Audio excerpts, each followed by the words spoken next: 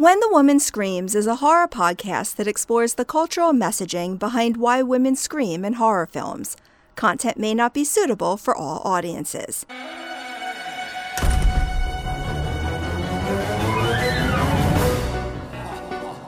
Hello and welcome to When the Woman Screams, a podcast where we break down horror films one scream at a time. In today's episode, we're exploring female horror screams in the workplace. And we're asking what those screams have to tell us about misogyny and female rebellion. I'm your host, Elizabeth Irwin, and on this podcast, we talk blood, guts, and spoilers, so listener discretion is advised.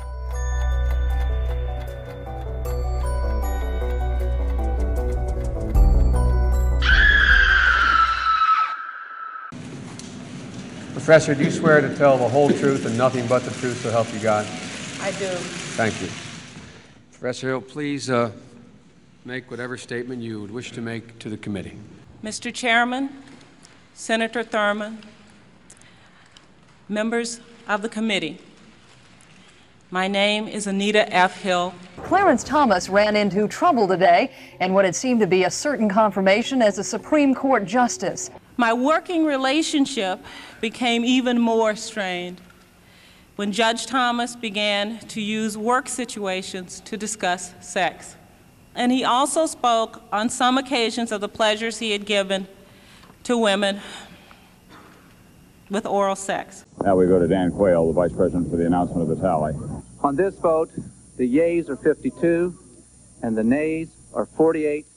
The nomination of Clarence Thomas of Georgia to be Associate Justice of the United States Supreme Court is hereby confirmed. On October 11, 1991, America watched as Anita Hill, a professor of law at the University of Oklahoma, detailed allegations of sexual harassment against then Supreme Court nominee Clarence Thomas.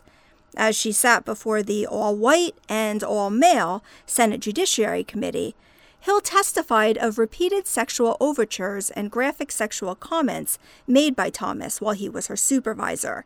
And there's a lot that we could unpack about that day, not the least of which was the disgraceful and misogynistic questioning by United States senators, Republicans and Democrats, that Hill endured publicly. But what took place in the Senate chamber and played out on televisions across America also had a very specific impact that not many saw coming. It showed American women that when it came to enduring incidents of sexism and harassment in the workplace, they were not alone. While public discussions of on-the-job sexual harassment weren't especially frequent in 1991, images of successful working women were not at all uncommon. And these images, which were largely white, informed by specifically middle-class consciousness and decade-specific cultural norms, created a template, for better or for worse, for what it meant to be a woman in the workplace. Because let's be real, women have always worked outside of the home, but people didn't really start paying attention until it became middle-class white women working outside of the home. In this 1940s newsreel, women working in factories producing materials for the World War II war effort are positioned as patriots doing all they could do to help the men overseas. Across the Atlantic to Berlin, across the Pacific to Tokyo, went news of the upheaval in American life. Millions and millions of women who had never lifted a finger outside their own homes now suddenly resolved to set the world house in order. Women of America, like the men at their side, must flock to war jobs and stick to their jobs until that day when an end has come to the devastation of the earth. That day when peace has come once more to all lands, and especially to the land at whose gate stands the finest warrior, the greatest woman of them all.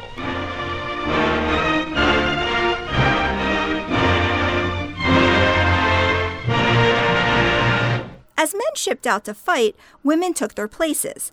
In her book, The Homefront and Beyond, American Women in the 1940s, Susan M. Hartman writes that between 1940 and 1945, the number of women in the workplace grew by 50%, with homemakers now a presence in the workforce. But this presence didn't last. With the war's conclusion, the men returned home and this new workforce of women was no longer needed. And so despite polls showing that women wanted to keep these jobs and continue working, realizing the autonomy a paycheck provided, most were given a hearty slap on the back with a thanks for a job well done, and then were dismissed. But you can't unring a bell, and while 1950s pop culture was primarily ruled by chipper homemakers in a return to the domestic ideal, television and film did start representing working women positively, provided they were single working women. While these conversations may not be taking place on screen, they were taking place in training videos, such as this 1959 one, ironically titled The Trouble with Women, from the Aluminum Company of America, in which a male supervisor, who is frustrated with being assigned women employees, is reprimanded by HR. Question. All these things you've been talking about, marriage, absenteeism, personality problems, aren't they really just a part of life? Part of a woman's life, maybe. But I can remember the good old days when there were all men in my department, and we didn't have these problems. You didn't have the production output you've got now either. Look, Brad, you've got a new bearings inspector who happens to be a woman. You need someone, and there isn't a man available. It seems to me that whether the gal adds up to trouble or not is pretty much up to you. What's really jarring about that clip is that a variation of it could still be played today and be just as relevant. As pop culture media markets started to expand in the 60s and 70s and the 80s, the image of the working woman expanded from plucky ingenue and work-obsessed spinster to now include the career woman, who was also a wife and mother. The superwoman was a model of perfection that no actual human could ever attain. So it's perhaps not all that surprising that the 1990s also saw negative depictions of working women increase, a phenomena famously explored in Susan Faludi's award-winning Backlash, the Undeclared War Against American Women. It was during this environment, with an escalating culture war arguing about whether mothers should be at home or in the workforce, that horror films started to take the workplace seriously as a site of cultural critique. Because remember, horror films like to trespass against cultural norms, especially if those prevailing norms are being actively debated. If you think about the bulk of horror films, they tend to take place either in family homes or in remote locations. And while this is still overwhelmingly true, horror films have started to mine the workplace in surprisingly effective ways. So in today's episode, we're exploring 3 pieces of horror media that take place in the workplace and that center women's experiences: 1997's Office Killer, 2017's Mayhem, and 2018's The Purge TV series. And we're thinking through how these screams encapsulate women's experiences with workplace harassment. Our first film is the quirky horror comedy Office Killer from 1997. And this film does not get nearly the respect it deserves for its clever send-up of corporate culture and inter-office politics. Starring Carol Kane as Doreen, an awkward but exceedingly talented magazine editor, the film is a satirical deep dive into what happens when microaggressions and water cooler gossip simply become too much to bear. Doreen is instantly relatable as the woman in the office whose abilities make her colleagues seek her out for help, even while they continually exclude her from social get-togethers. The film suggests that it's enough to make anyone snap, and eventually, that's exactly what Doreen does. Our first screams are actually 2 separate moments that happen sequentially in the film, and work in tandem to showcase the harassment Doreen experiences in the workplace on a daily basis. The first scream occurs when Doreen has been notified that she is being demoted to part-time to save the company money, and that she will be expected to work from home. Robbed of the security that her job provides her, Doreen is overcome with anxiety and is approached by the recently promoted Nora Reed, played by Jane Triplehorn.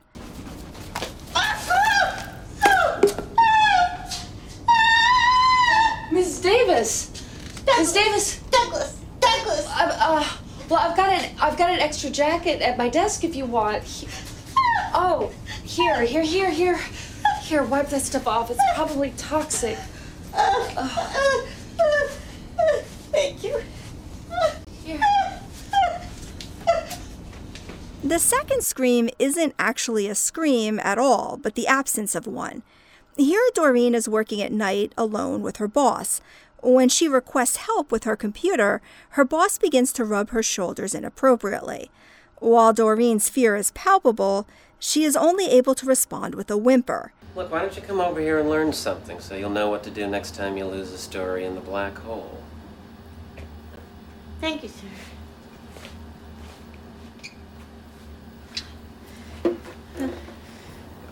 Ooh, tension. Oh.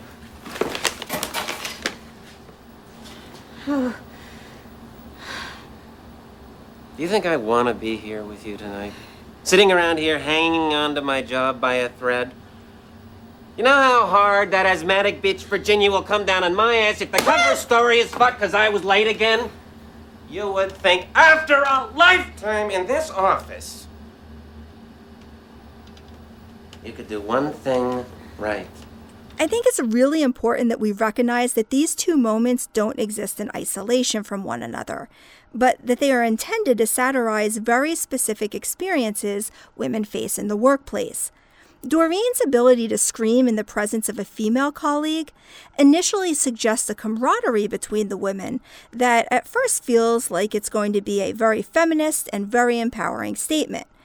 But Nora's inability to even remember Doreen's name, even though she's the one who just executed Doreen's demotion, is actually a powerful reminder to the audience that workplace microaggressions can come from female colleagues just as easily as they can come from male colleagues. Still, Doreen doesn't actually fear Nora in this moment, and her scream is more of a response to being terrorized by a capitalistic framework that views workers as dispensable, a framework further complicated by gender discrimination. But the second clip shows the silence that can come when fear is entered into the equation. There is a clear power imbalance between Doreen and her boss that is then compounded by his touching her inappropriately. His actions, which are largely confined to his placing his hands on her shoulders as he stands over her from behind, are not frightening to Doreen because they are physically painful, but because of the aggression and sexual violence that they imply. Doreen's lack of a scream in this moment, despite her look of abject terror, is a reflection of the very real phenomena of silence that frequently accompanies moments of workplace sexual harassment. Although the term sexual harassment was coined in 1975, public awareness about recourse available to employees was still very limited. It wasn't even until the 1990s, when multiple Supreme Court rulings addressed sexual harassment, that companies were even inspired to formally introduce language into employee handbooks. David Crary in the Seattle Times notes that, quote, in 1998, a pair of Supreme Court rulings prompted many employers to adopt anti-harassment policies and to formalize mechanisms for employees to lodge confidential complaints, end quote. So for people like Doreen, who were never given clear guidance as to how to handle issues of sexual harassment, silence was frequently the only real option available, because complaining could jeopardize your job. But silence has consequences, and we see one possible outcome in our next scream. Taking a smoke break alone in the stairwell, Kim, played by Molly Ringwald, one of the work colleagues who is forever excluding Doreen, is attacked when someone sneaks up behind her and attempts to strangle her with a scarf.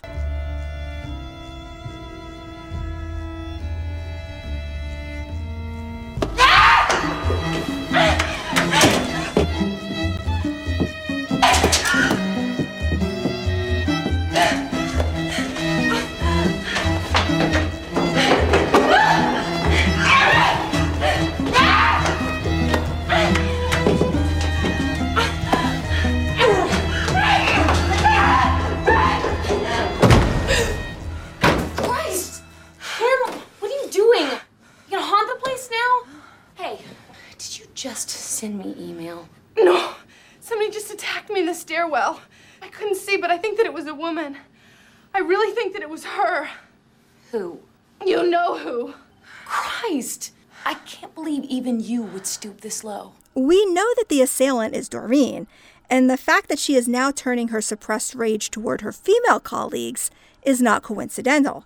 Doreen was sexually abused by her father, and that knowledge reframes somewhat her previous experience of sexual harassment with her male boss.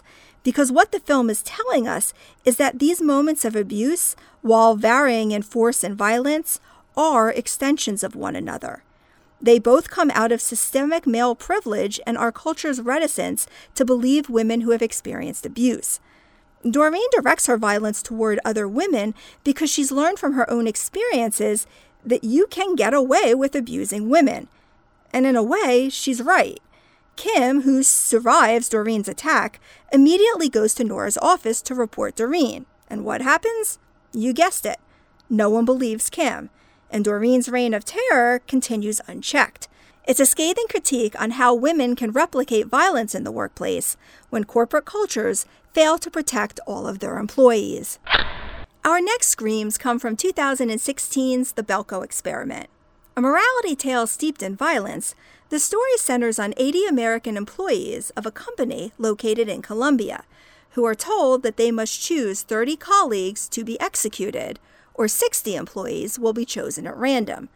As grudges over nepotism and microaggressions begin to reveal themselves, the employees realize that they only have two options: kill or be killed. For Leandra Flores, played by Adrienne Arjona, survival is complicated by her own history of sexual harassment while on the job. As the executive assistant to the chief operating officer, Leandra is routinely harassed by top executive Wendell Dukes. In our first clip, Leandra is fleeing down a stairwell with her boyfriend and the security guard when she is accosted in the stairway by her boss and Wendell. After her companions are bludgeoned and stabbed, respectively, Wendell is instructed to grab Leandra. My mother never wanted me to move to Bogota for this job. Back of my head will be blown off, and the first thing she'll say is, You stay! You stay! Get the fuck off of me, you pinhead pervert! Don't you call me pervert. Chill out, Wendell. Come on. I said, come on!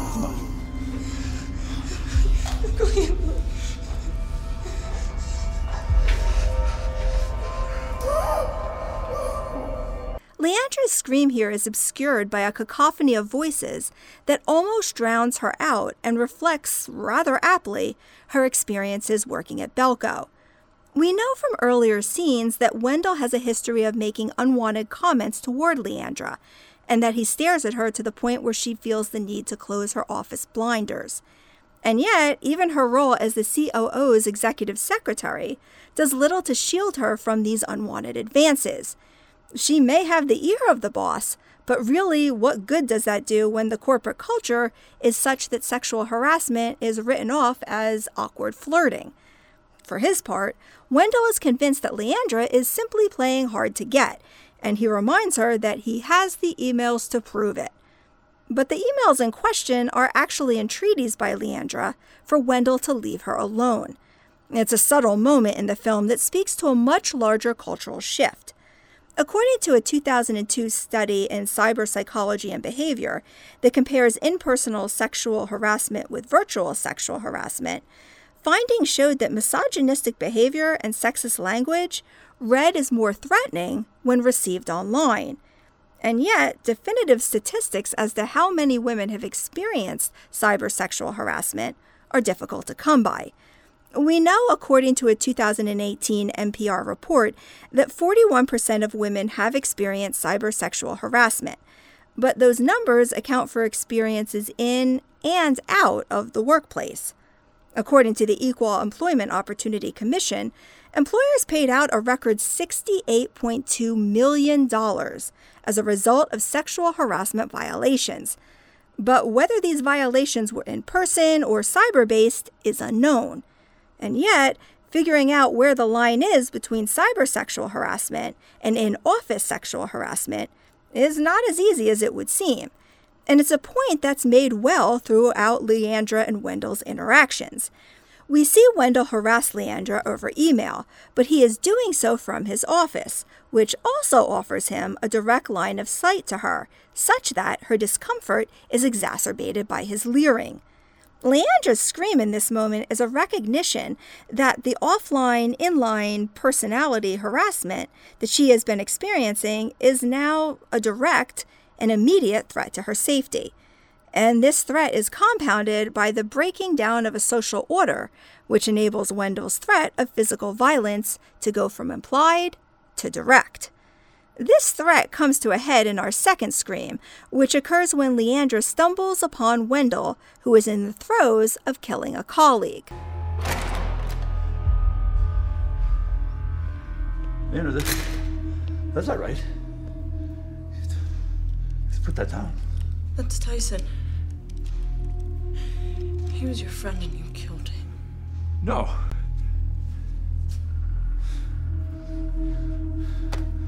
Yes, Leandra. It's Barry. I don't know how many he has, but I think I can beat. Oh, God!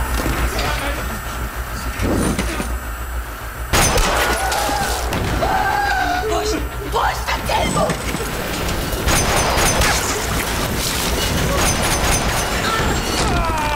God damn it! Oh, jeez.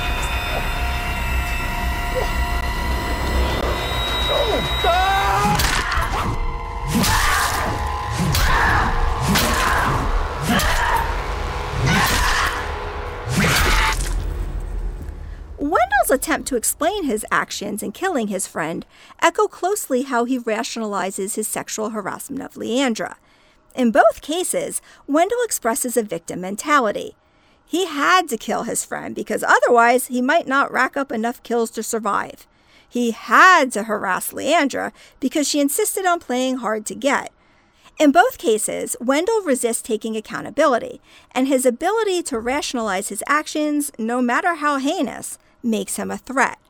Leandra's scream in this scene reflects the immediate danger she is facing, as well as her own anger that Wendell's violence has been allowed to exist unchecked for so long. Her scream is one of rage, no longer confined through quiet threats of professional retribution. And it isn't lost on the viewer that it took a complete and utter breakdown of cultural norms for Leandra to finally stop Wendell's sexual harassment. Our final scream comes not from a film, but from a television series. Based on the popular film franchise The Purge, Season 1 from 2018 is notable for both its nuanced and diverse characterizations, as well for its authentically terrifying premise. It is also arguably one of the few television horror adaptations that exceeds its source material. Season 1 takes place in 2027, and for those following the Purge timelines, the events take place between anarchy and election year. The show's premise is that we are now in a dystopian version of the United States, in which crime is controlled by allowing citizens to purge, one a year for a 12-hour period. This means that all crimes, including rape and murder, become legal and all emergency response services are suspended. The series follows 3 separate storylines, one of which is Jane Barber's story. Played by Amanda Warren, Jane is an executive who begins Purge Night locked away in her office with her subordinates. As a part of Riker Moore Equity Company, Jane and her colleagues are asked to work Purge Night with assurances that, so long as they stay on the protected floor, they will be safe. But predictably, things don't exactly go according to plan. Our first scream comes in Episode 3, titled The Urge to Purge. In the 2 previous episodes, we were introduced to Allison and Mark, 2 employees vying for a promotion that Jane will decide. And at first, it seems like the 2 are in cahoots to lure Jane off the protected floor so that the 2 can purge her without ramification. But things take a turn when Jane arrives and discovers Allison brutally stabbing Mark.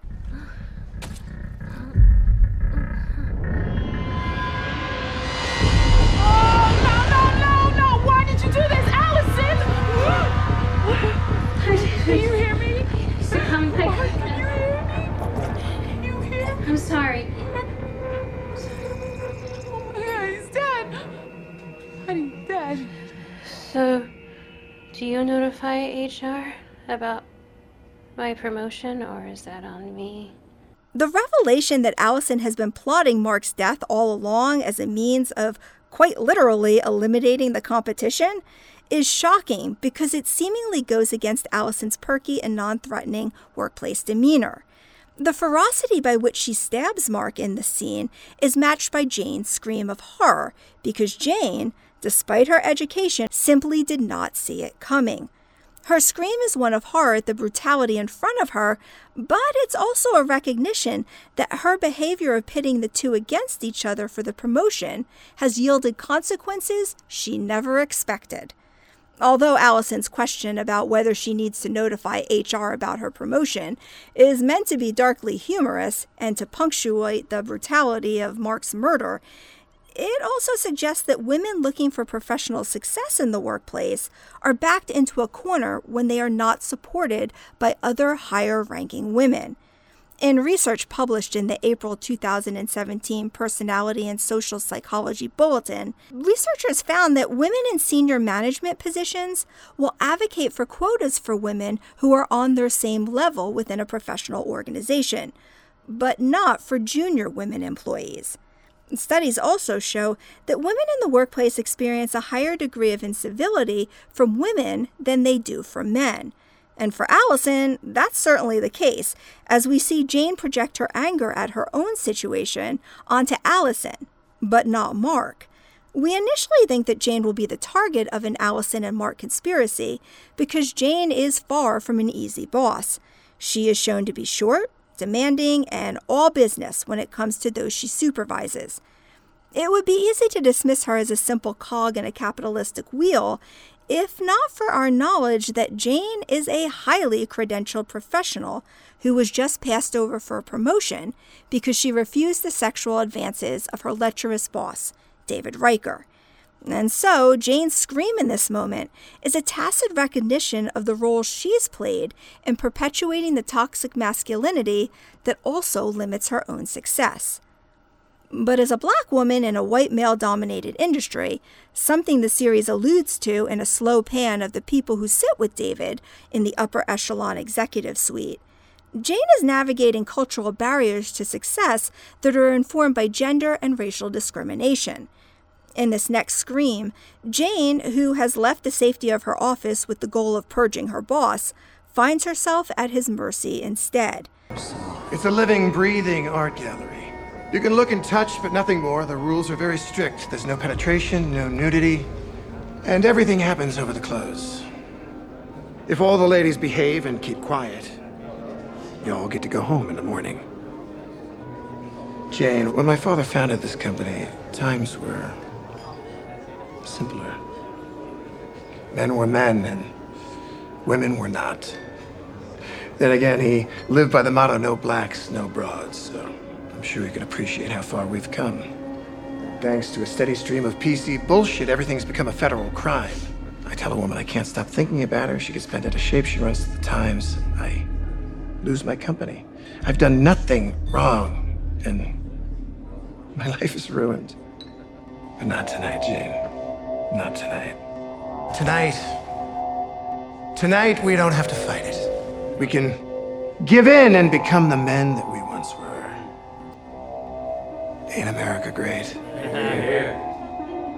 Anya here learned how to play the game. Oh, yeah. How do you think she got the corner office? You're pigs. Pigs. This is disgusting. Nobody's being killed here, Miss Barber. We're not, animals. What are you then? We're human beings, purging, as is our right as Americans. As men. You sick son of a bitch. I should have never, ever tried to call it off. But you did, you see. You did. And that's what makes you weak.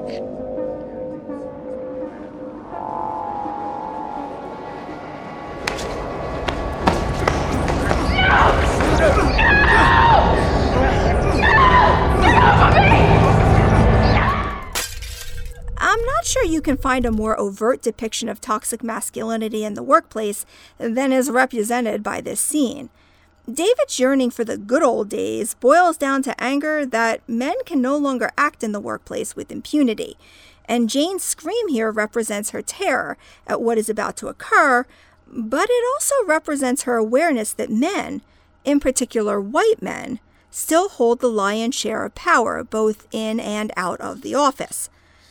According to a National Women's Law Center report examining sexual harassment charges filed by women between 2012 and 2016, Black women are more likely to experience and file charges of sexual harassment in the workplace.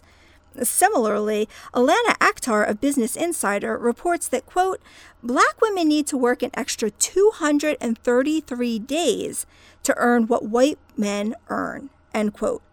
With this data in mind, it's clear that Jane's story is representative of a capitalistic framework rigged toward white men. We know via flashbacks that Jane was passed over for a partnership when she refused David's sexual advances, and that, in effect, her career was essentially stalled at middle management. But as her scream indicates, resisting sexual harassment doesn't mean that the threat is eliminated. Sometimes it intensifies, and women, particularly Black women, are left to deal with the consequences.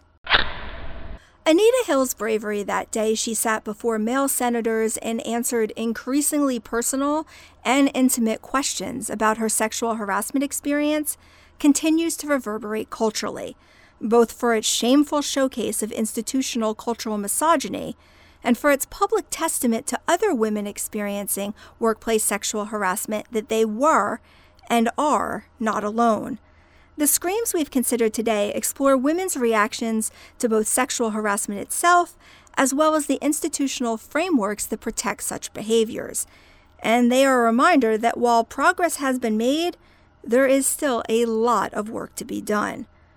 This wraps up our look at horror screams as a response to sexual harassment.